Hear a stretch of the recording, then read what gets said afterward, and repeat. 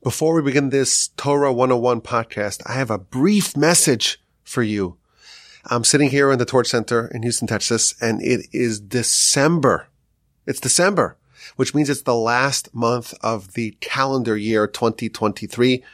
And I want to reach out and make a brief and gentle appeal for your support in 2023 to support the great work of Torch. As you know, we have one fundraiser a year. And we already did our fundraiser in the early parts of 2023, but always try to get one donation from everyone a year. If everyone gives one donation every calendar year, we will have the strength to continue, have the support to continue. So if you have yet to support the great work of Torch in 2023, please consider making a donation, visiting our website, torchweb.org. You can find the link in the description. Give us some support. Help us in 2023. We could use your support. Our fundraising cycle is quite cyclical, and we've kind of ran out of the funds from our fundraiser. But don't worry, we'll have a fundraiser in 2024, please God. But if you want to help us get through this final patch, visit our website, torchweb.org, make a donation. You can find the link in the description. And of course, my email address is rabbiwolbe@gmail.com. We have arrived at the 13th and final principle of Rambam's 13 Principles of Faith. We started this project in January of 2019. And if you do the math, it's been 68 episodes covering the first 12 principles. And now we're up to principle number 13, which is the resurrection of the dead. And a quick refresher, Rambam is a very significant personality in Jewish history. He lived in the 12th century. He's one of the monumental figures of our people's glorious history. He wrote some of the most influential and consequential books and writings in our history. They're all absolute masterpieces. The one that we're following in this series is in his commentary to Mishnah. So, of course, Rabbi Judah the Prince, in the end of the 2nd century, he compiles the laws of the oral Torah into the 63 books of Mishnah, divided up into 6 orders, 6 sessions. And in one of the Mishnahs, it talks about Olam Haba, the world to come, which is the ultimate destiny that we are all striving to obtain. And Rambam, in his commentary, he wrote a commentary on all 63 books. In his commentary, he starts off with a very long introduction, which is sort of a treatise on Olam Haba, but really reward and punishment in general. And then he proceeds to delineate 13 principles, foundations as he calls it, of our religion. What are the things that we actually believe? And what are central that create the framework, the format in which everything else can exist? Now, when Rambam did that, it was obviously hotly contested because he's differentiating between certain ideals, certain tenets, certain principles, and others. There are a lot of principles. There are a lot of mitzvos. There are a lot of details in our religion. It's comprehensive, completely, exhaustively comprehensive. Rambam separates 13 ideas and says these are the principles, and without this, you don't have a religion. When someone makes a claim like that, it's obviously going to arouse some pushback, which it did, and it was hotly contested and debated in its time. But ultimately, Rambam prevailed, and it became universally accepted by all of Israel as the framework of our religion. In fact, in multiple places, it is incorporated into our prayer, into our liturgy. So these beliefs, they have been accepted. These are the central beliefs of our people. As we mentioned in the past, it's broken down into 3 main categories. The first 5 address the notion of God. Of course, you cannot have our religion if you question the idea of God, obviously. But what does that mean? He breaks it down to 5 different elements. Section number 2 is Torah. So Torah, of course, presupposes prophecy and the prophecy of Moshe and the idea of a divine Torah and the idea of a divine Torah that doesn't change. Those are the 4 elements that he tells us our central beliefs in the middle section, namely that of Torah, and finally reward and punishment, which we of course talked about, Olam Haba, the Almighty's omniscience, his total knowledge, of course Messiah, which we just finished, which is principle number 12, and finally the final element of reward and punishment, and the capstone, the conclusion of the 13 principles, and that is Tchias HaMesim, resurrection of the dead, of which there are many, of course. They will come back alive. That is this principle. And our objective in our study of this principle, as it has been hitherto, it's to study the principle as comprehensively and completely as possible.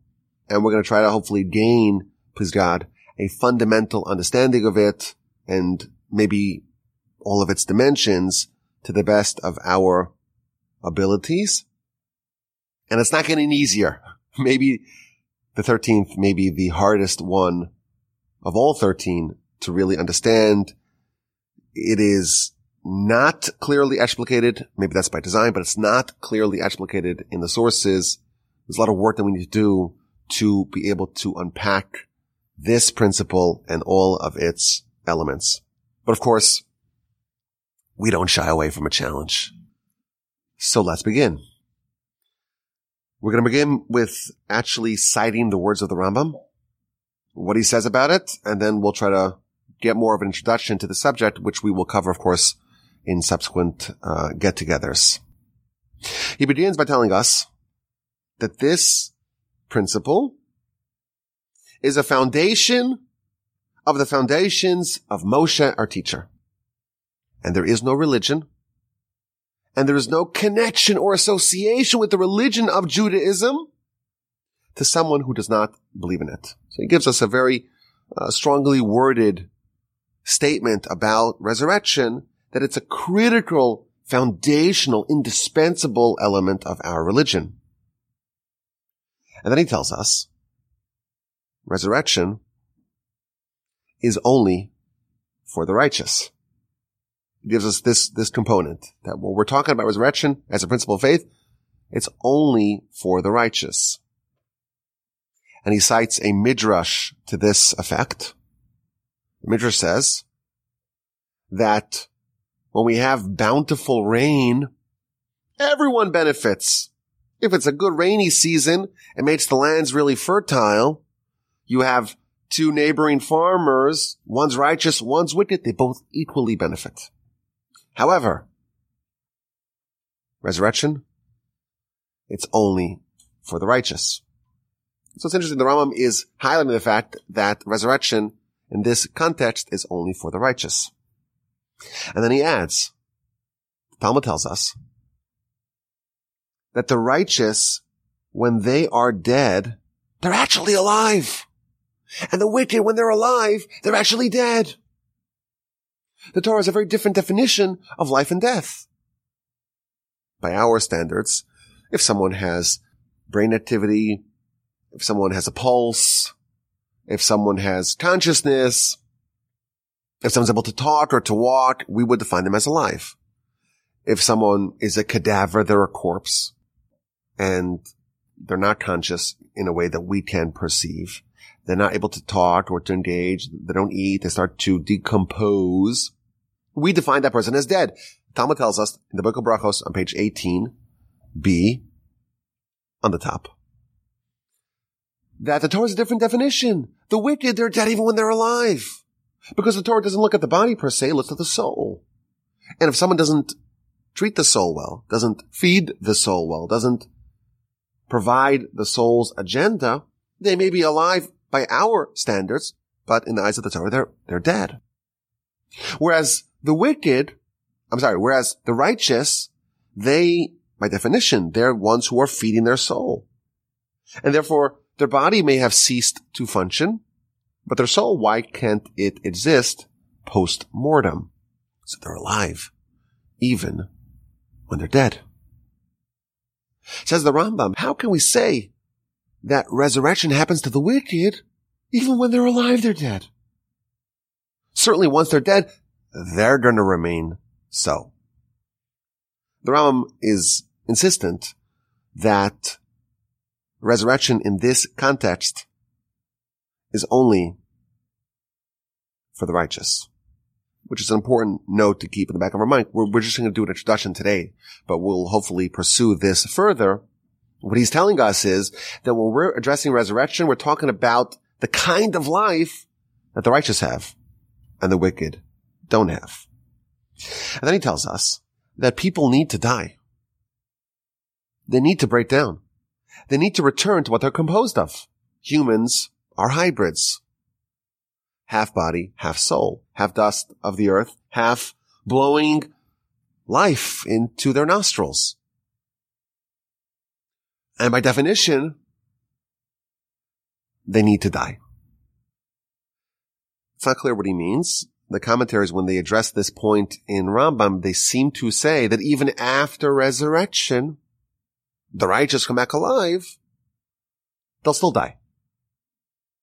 Because the points that they are comprised of have to separate. Things that are amalgamations have to come apart. Things that are comprised of various components must be broken down to their component parts, which is a subject of great debate. Now, because this is the 13th and final principle, Rambam offers a conclusion.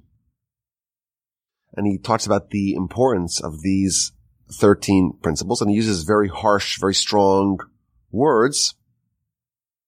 And he tells us that when a person believes all of these principles, and it becomes clear to them, and they have real faith in them, then they can be part of Israel. And someone like that, they're not just biologically Jewish, culturally Jewish, in their pedigree they're Jewish. Their beliefs, their ideologies also Jewish. And it's so important to love that person and to be merciful upon that person. This is what renders someone into an ideological Jew, not just birthright. These 13 principles. And if such a person who believes these 13 principles, but they sin, they may have followed the ways of the Yetzer Hara. Nature may have overwhelmed them. Yes, they will be punished for their sins. But nonetheless, they merit a portion in Olam Haba. Eternally, they have life. Of course, the sin must be addressed. No sin goes unpunished. If you don't repent, you will have to address for it. 100%. But Olam Haba will remain their destiny. He calls them the wicked of Israel, but they're still part of Israel. However, if a person repudiates any one of these 13 principles, they have excluded themselves ideologically from the nation of Israel. They have rejected, they are heretics on central beliefs, and they're called Amin, or Napitos. These are names for various names of heretics, apostates. Kotzeitz Benetios, which is a code word for someone, what it actually means is someone who cuts saplings, which means that they're severing themselves from their source. And someone like that, the Rambam concludes, it's a mitzvah to hate them. These are the people that hate Hashem. And the Rambam says, again, very harsh language, that someone who hates Hashem, it's a mitzvah for us to hate them. And then Rambam reinforces the imperative to study the 13 principles with intense concentration and repetition. And he says, I have spoken at length in these matters, and I have departed from the style of my book, the Rambam in his commentary to Mishnah, which again, that's where you find these explications of the 13 principles. It's very different than the tone and the style of the rest of the book. And he says, I've departed from the typical style, and I only did it because I saw it was very valuable, it's very beneficial. And he tells us what he did. He says, I gathered from all the disparate sources, I gathered the true beliefs of our religion. I did a lot of work because these weren't all bundled together beforehand. They're scattered. I worked to gather them into one coherent, cogent code of principles. And therefore, the Rambam speaks to the reader. You should know them, and you should repeat them, and you should review them, and you should study them intensely, many times. And you should dwell upon them and ruminate and cogitate upon them very well. And if your heart convinces you to believe that, well, I read it once, or even 10 times, I've discharged my responsibility. Behold, again, the Rambam is using very unusual language for himself. Behold, Hashem knows that your heart has led you astray based upon a falsehood. And therefore, don't hurry up. Don't expedite the reading of these principles, because I didn't just concoct beliefs based upon what I encountered. This is not just a hodgepodge of beliefs. Oh, I have it. This is a nice thing. Why don't we include that? This is something. Isn't that beautiful? Let's put that in. This was not assembled arbitrarily. I put it in after intense focus and intense introspection and study. And because I saw clear, true, lucid beliefs, and I saw other ones that were fake, that were false, that were crooked and corrupt. I saw what you should believe in and what you should not believe in it, and I brought proofs to substantiate it. That's why I put these together. And he ends off with a prayer. The Almighty should help me to actualize my desire and to guide me in the good path. And then he concludes his treatment of the 13 principles. Let me return to the matters of the Mishnah that I am commentating upon. So the Rambam does end his explication of 13 principles by telling us of the importance of it and how he went about to assemble it, and the importance of studying it not just on a cursory surface level, on a superficial level, but to go deep. And I think that in our series, in our studies of these principles, we've really strived to do that, to really study it in a very deep and comprehensive way. So let's talk about the 13th and final principle, resurrection of the dead. The dead. They stopped working. They died. Cessation of brain activity. Flatlined. They're buried. They will come back to life. What does this mean? What must we know about this? As we tried to do with the previous principles, we hope to cover this subject to its length and breadth, examine everything that we know about it, everything that we can perhaps speculate about it, to try to see all the dimensions of it, and there are a lot of dimensions. We have a lot of questions. What is resurrection? What does it mean? How does it work? How does resurrection happen? Why must we have resurrection? Why is there a need to fuse body and soul? Isn't the body a fungible, disposable commodity? What's wrong with the soul existing as a soul in the realm of souls? Isn't the soul all that really matters? Why is there a need to get the band back together to put the soul and body once again together? Very basic questions. When is the resurrection going to happen? Or did it happen? What's the timeline of resurrection? Rambam was very clear that resurrection happens to the righteous. What about the fate of the wicked? What happens with them? Are there different types of resurrection? Is it all the same? Is all resurrection uniform? Why, in fact, is resurrection only for the righteous? What happens afterwards? Okay, you've been brought to life. Congratulations. What now? What's the purpose? What are you supposed to do now that you have been resurrected? The basic questions of how, of what, of who, of when, of why, they're not clear at all from what we've seen. It's a massive subject. And I think it's even more unclear than Messiah, which was, again, a very broad, sprawling subject. And we're going to try to approach it from the outside and hopefully edge our way closer and closer to the heart of the matter. So let's begin with some citations of our sages.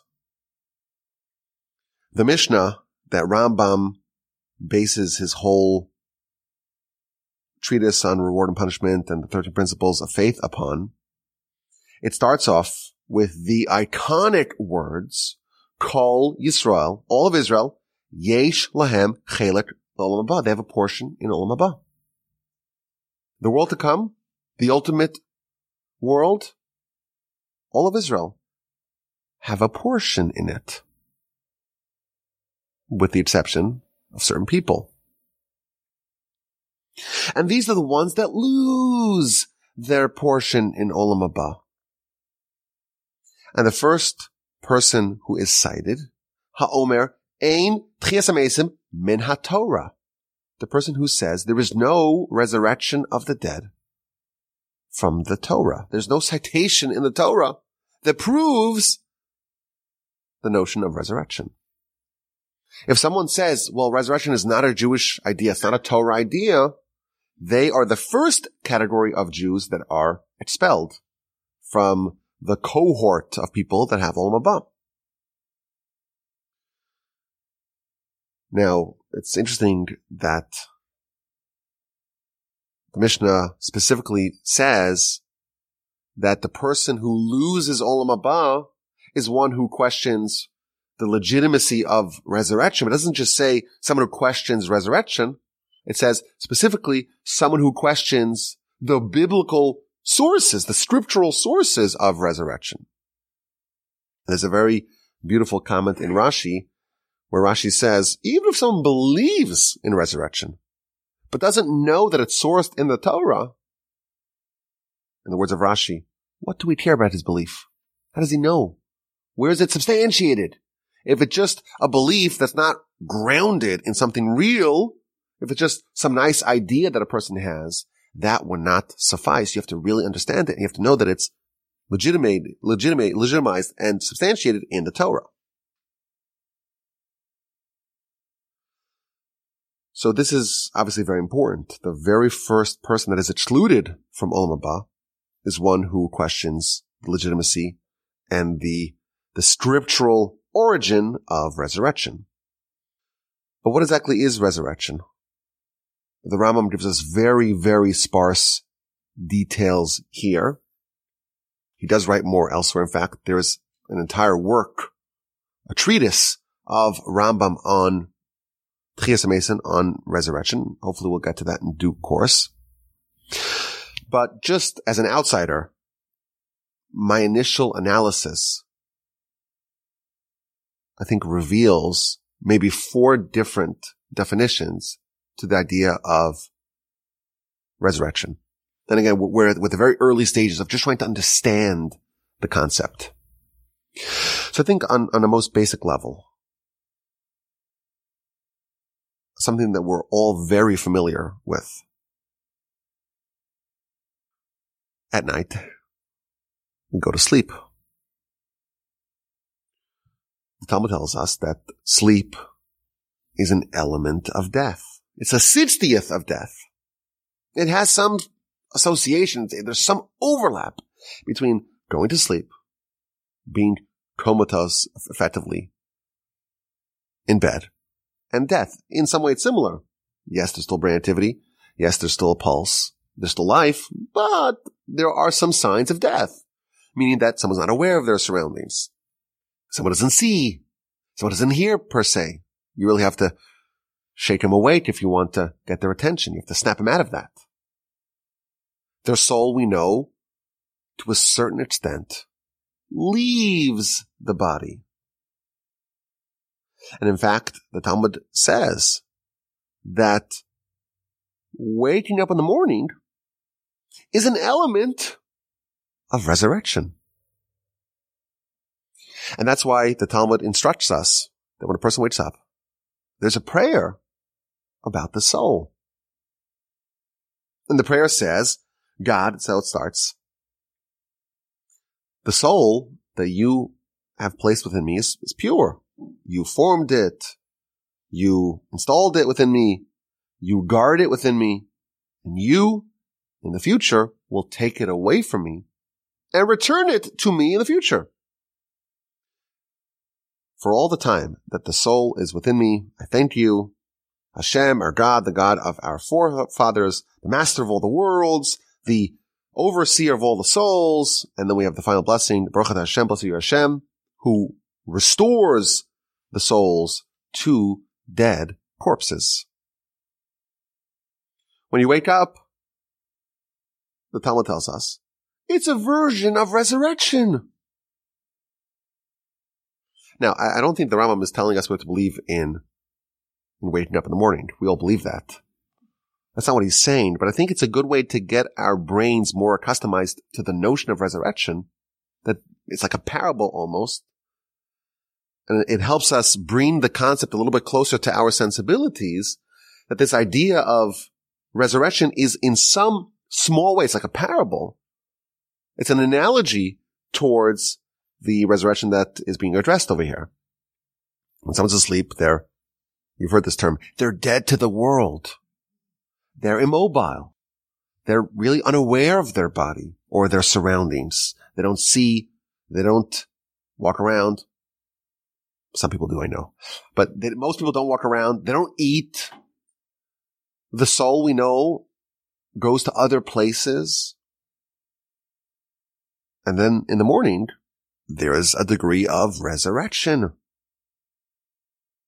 So again, this is not what Rambam is talking about, but the Talmud does connect this routine of going to sleep at night and having a degree of death and waking up in the morning and a degree of resurrection.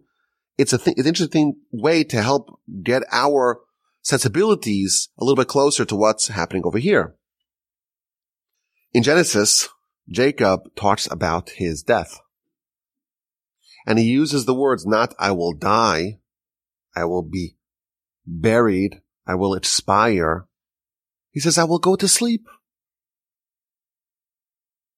And again, we see that Jacob, this is in Genesis chapter 47, verse 30, Jacob is using the words, I'm going to sleep, which we know implies perhaps waking up as well. He uses that term because the righteous will have resurrection. It might be a longer sleep.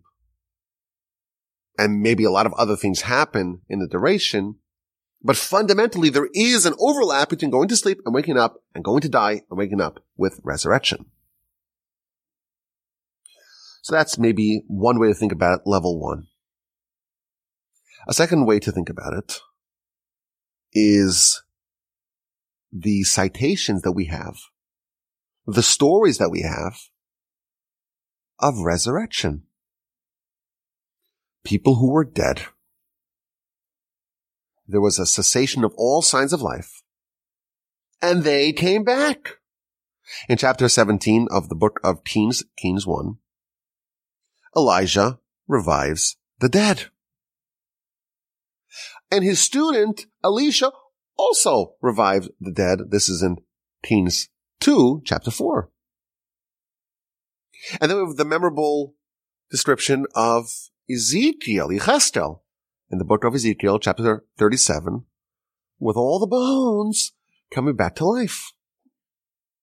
So, I don't know if this is exactly what Rambam is talking about, but we do see this notion, and we have documentation of this idea that someone can be dead and can have that reversed via some prophet, either Elijah, Elisha, or Ezekiel, and there are other instances as well.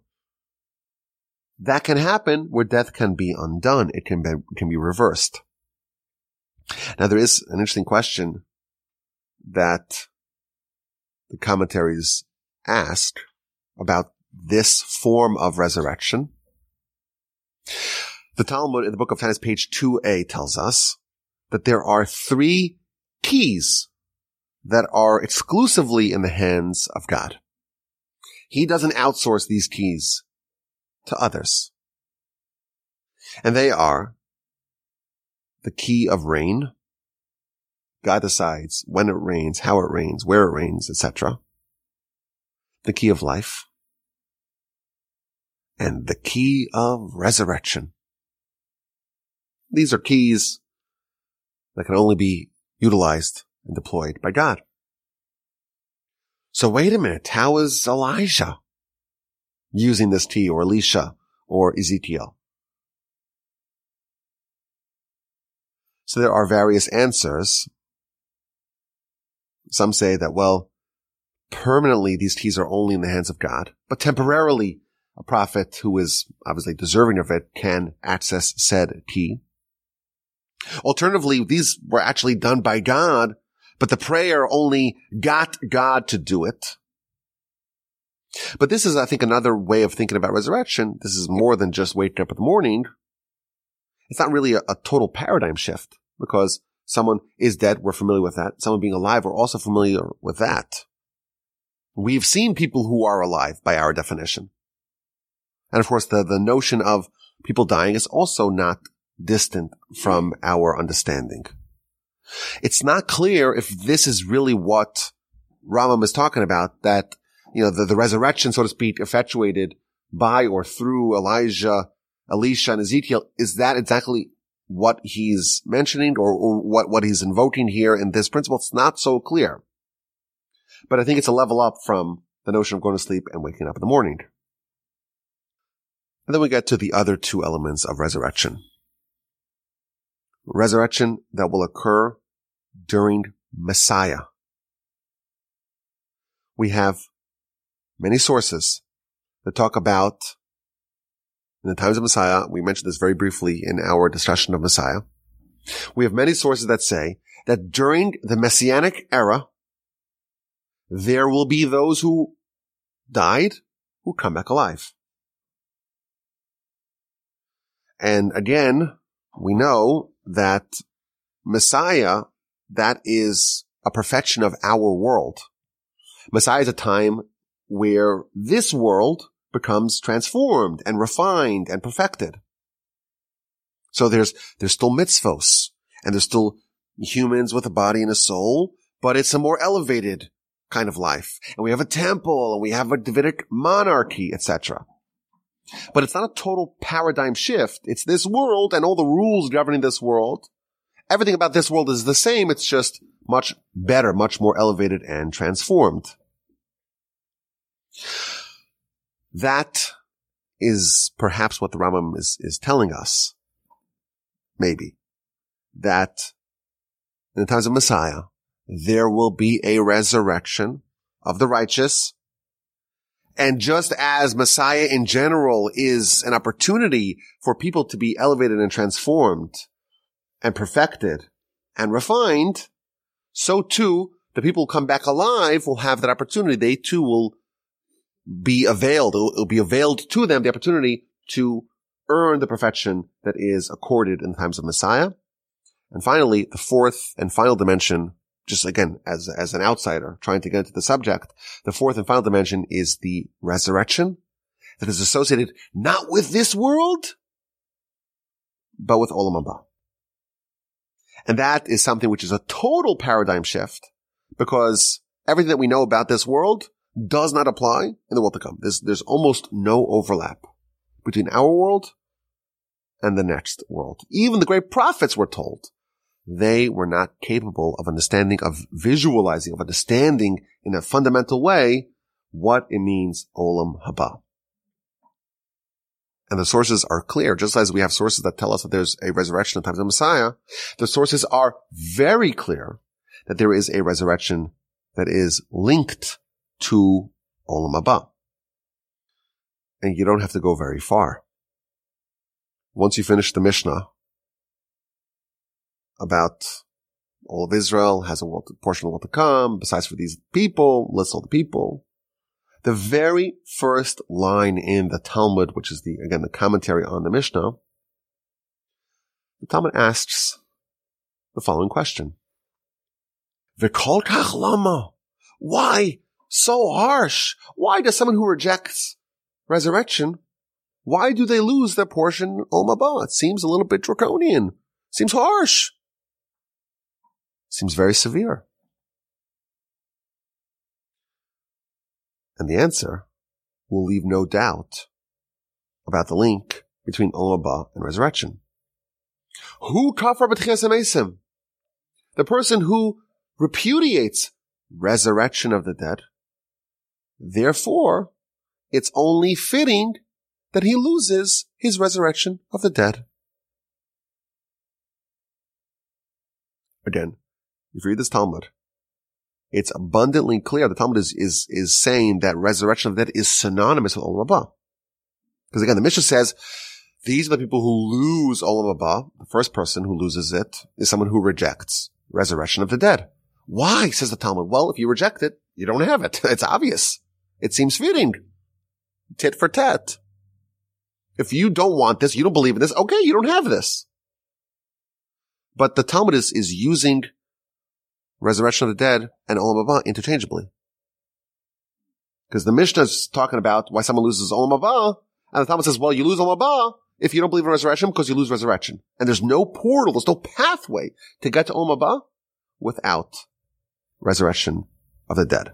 So evidently we see that resurrection is not only about going to sleep, waking up, or Elisha bringing back someone to this world, or even in times of Messiah when this world is more perfected and elevated and refined, the righteous coming back to achieve their elevation that they need in the times of Messiah.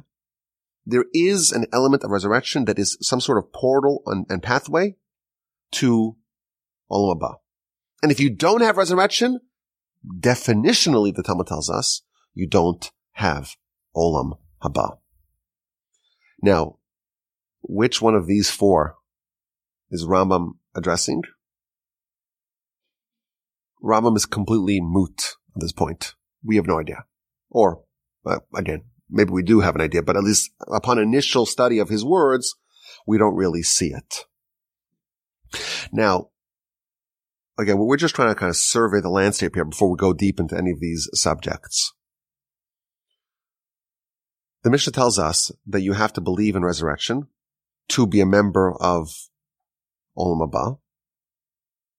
But it's not enough to believe in resurrection. You have to also believe that the source of resurrection is in the Torah. So the Talmud says, okay, well, where's the source? Citation needed. Where does it say in the Torah that the dead will come back alive? So the Talmud begins to cite numerous sources that prove this point. And the first proof is about tithes. We know that there are all sorts of tithes that you must do to be compliant with the laws of tithes in the Torah. Got to give 10% to the Levite. You got to give 2% to the Kohen. The 10th animal is the tithing of the animals. The first 3 years of a fruit tree. There's many laws. And then there's year 7, where's the cessation of work, the Shemitah. Year 50, the Ovel. There is a tithe called Trumas Meiser. It's like a tithe for a tithe. I give 10% of my field, of my yield, to the Levi. The Levi, in turn, has to pay his taxes, so to speak. He's got to give 10% of that to the Kohen. And this is featured in the book of Numbers, chapter 18. And the verse is like this. The Levite takes 10% and gives it to Aaron the Kohen. Wait a minute. Aaron died before the conquest of Canaan and before any of the laws of tithing were implemented. He never entered the land.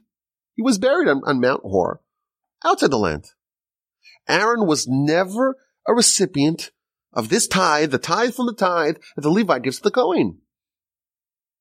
Yet it says, the Levite gives it, doesn't say to the Kohen, generically, to Aaron the Kohen.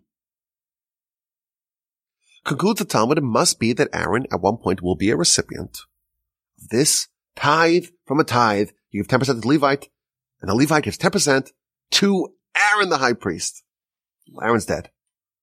And he died before these laws were ever implemented. It must be that the Torah is telling us that Aaron will once again rise from the dead and receive the tithe from the tithe. We have a conclusive proof in the Torah from the book of Numbers, chapter 18, verse 28, to the concept of the resurrection of the dead. Now, this is a very interesting proof, obviously. The Talmud doesn't cite any way to rebut it, but there's an amazing comment in Rashi, which throws a little bit of a wrench, but there's a lot of wrenches already in the subject. When the Talmud says that Aaron will come back alive, Rashi says he'll come back alive le olam haba, for olam haba. And this is a bit surprising because we know, and we've seen this in the past, and the Talmud says this repeatedly, that the world of olam haba is different than the world that we have today. And it tells us that there's no eating and there's no drinking in olam haba. I would imagine there's no agriculture in olam haba either. Yet the Talmud says that Aaron will rise, resurrection, okay, and he'll be a recipient of an agricultural tithe. Evidently, the world that he's coming back to, it's a world where agriculture still exists. Yet Rashi says in his comment, Aaron will rise le olam haba, for the purpose of olam haba. It's a little bit of a problematic Rashi, but any problem is another insight that we can perhaps pursue. Regardless, this is yet another source that makes it clear, this Rashi comment is another source that makes it clear that resurrection is intimately linked with olam haba. A second proof. This is all from the book of Sanhedrin on page 90b. What's the source for resurrection in the Torah? So we have one from Aaron. We have a second one from Abraham, Isaac, and Jacob. In the beginning of the book of Exodus, Parshas Va'era, Hashem tells Moshe, I will uphold my covenant that I made with the forefathers. This is when Moshe didn't want to go back because, he started to try to save the Jewish people, but their conditions worsened. And God differentiates the relationship that he had with the forefathers and the relationship that he's having now with Moshe. And then God says, this is Exodus chapter 6, verse 4, I will uphold my covenant with them, Abraham, Isaac, and Jacob, to give them the land of Canaan. It doesn't say to give to you, to the nation, the land of Canaan. To give them. Well, they died in the past. And they died before the nation that they spawned acquired the land, conquered the land, settled the land.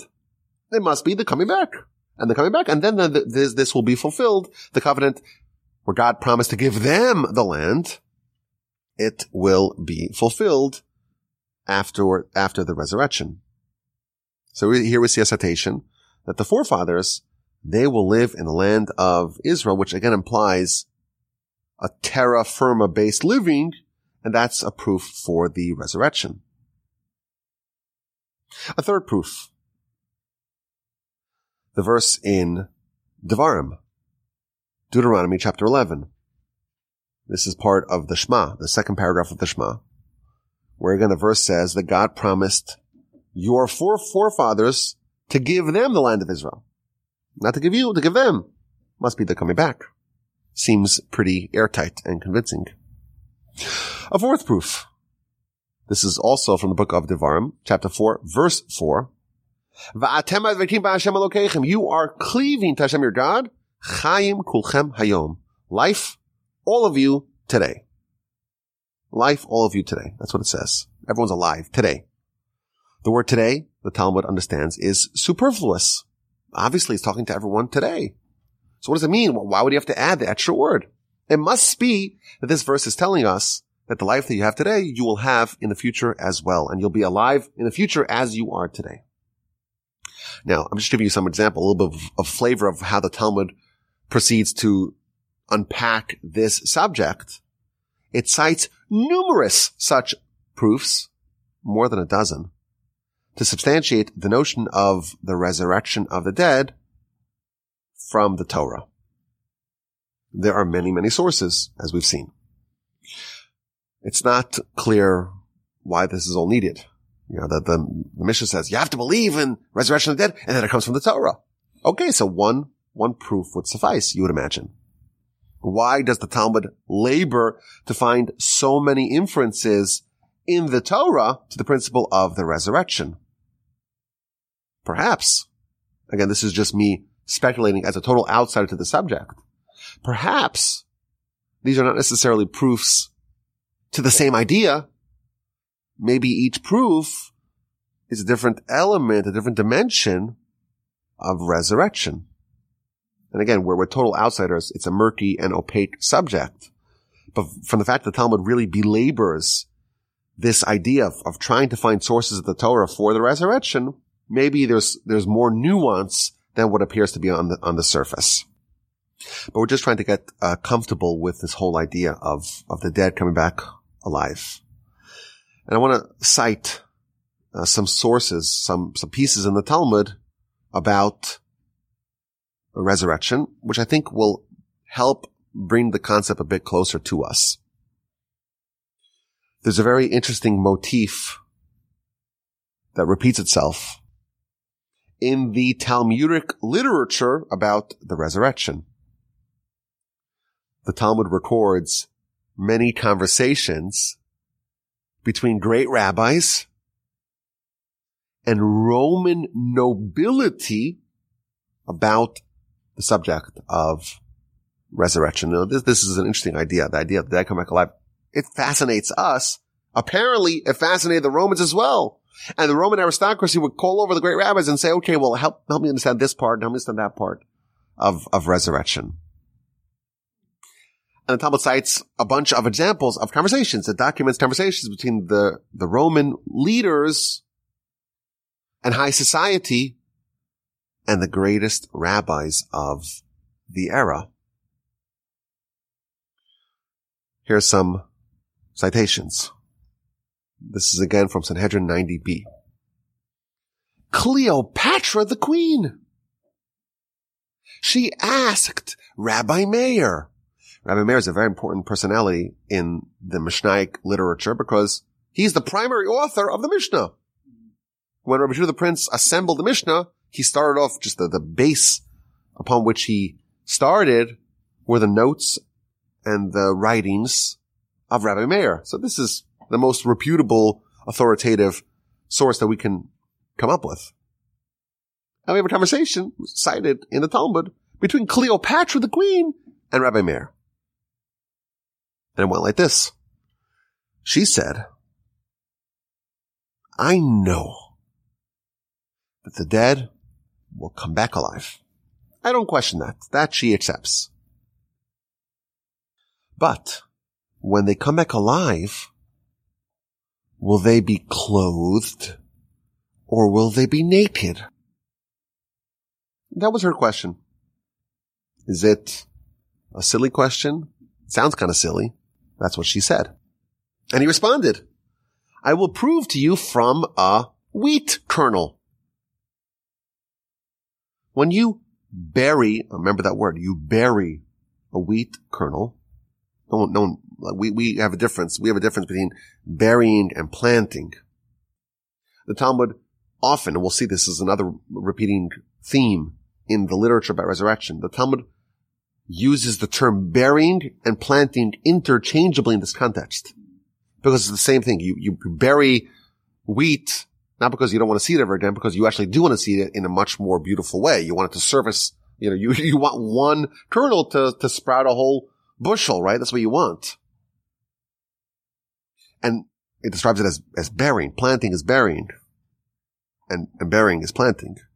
Hold that thought. Says the great rabbi, the wheat is buried naked. And when it emerges, it has many, many layers. That's the chaff. Well, the righteous, they're buried, clothed, which seems to be implying the burial shrouds that we bury the dead with. So if something which is buried naked comes out clothed, certainly something which is buried clothed comes out clothed. That was his response to Cleopatra as cited in the Talmud. Now it is important to note, just as the Rambam told us again and again, resurrection is only for the righteous. He does say, tzaddikim, the righteous who are buried clothed, when they emerge, they will certainly emerge clothed. Again, he seems to limit at least this form of resurrection to the righteous exclusively. And we have a parable. The death and burial equals planting, just as the planting of the wheat, you can expect it to emerge in a different dimension, a different way, in a more expanded way, in a more clothed fashion. So too, the burial, that too is a form of planting. Now, what does it mean to emerge clothed? And what exactly is this analogy? You know, if you were to take a seed and put it in the ground, something which is very similar to the seed emerges, but also very different.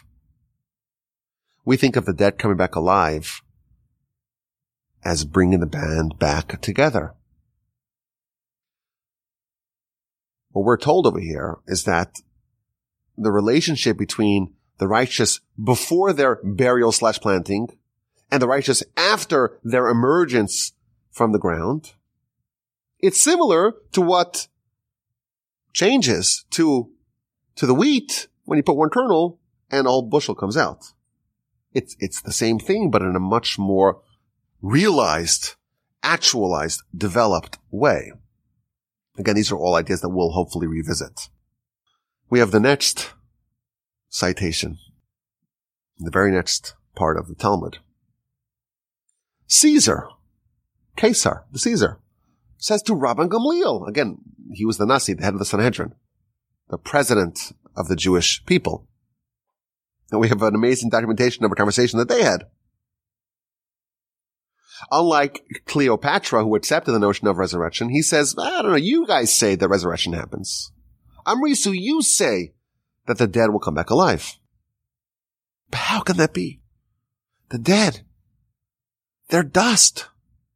Can dust live? That's a pretty sharp question.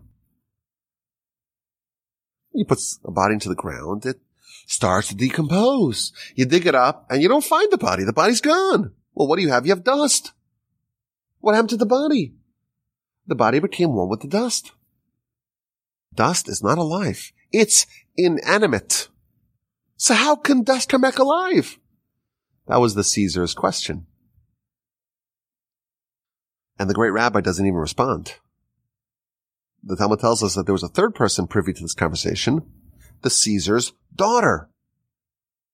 And she says to the great rabbi, I will respond. I got this. And this is her answer. Suppose you have two contractors in a city. Two people building things in the city. One builds edifices out of water. One builds edifices out of mortar. Which one's more impressive? So the Caesar responds, well, anyone could build, well, not anyone. Most people who are gifted in construction, they could build a building out of bricks, out of mortar, out of cement. But to build something out of water, that's way more impressive. So it's established.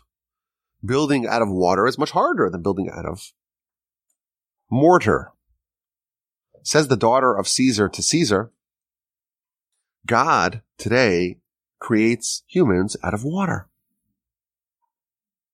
The building blocks of a human is fluid. That happens. If God could create humans out of water, of course he could create them out of dust. Today, all the living humans are created, if we go back to the actual origin, out of fluid, out of water. And we're not very impressed by that because we are so accustomed to it. But you already told me, Sir Caesar, that water-based construction is much more impressive than mortar-based construction. And this is if you think about resurrection. And it makes a lot more sense. It seems to us to be fantastic because it's just not what we're used to. But is it really so hard to create humans out of dust? It's much easier than to create them the way that you're doing it today. It's much easier if we were being honest. Thus concludes the opinion of the daughter of Caesar, cited in the Talmud. Now there's a very deep subtlety being conveyed here. Humans today are formed one way, in a water-based construction. In the future, they will be made in a different way, in a dust-based construction. I mentioned this in my book, Upon a 10-Stringed Harp, which I have several chapters in part 5 of the book on resurrection. I pointed out something very interesting about this conversation. We know of exactly one person that was created out of dust. Of course, that's Adam. All subsequent humans were created out of water, out of the fluids. But he was created out of the dust of the earth.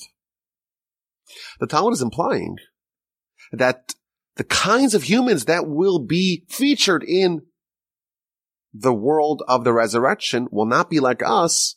They will be more like Adam. Now, Adam is completely different than the way we are. The Midrash tells us that when Adam was created, initially out of dust, the angels were so taken by him, they mistook him for God, and they wanted to bow down to him. The distance, so to speak, between the human and God was much less than it is today. Angels do not conflate us with God. I guarantee you that. They do not. But Adam, created from the dust, was a completely different paradigm.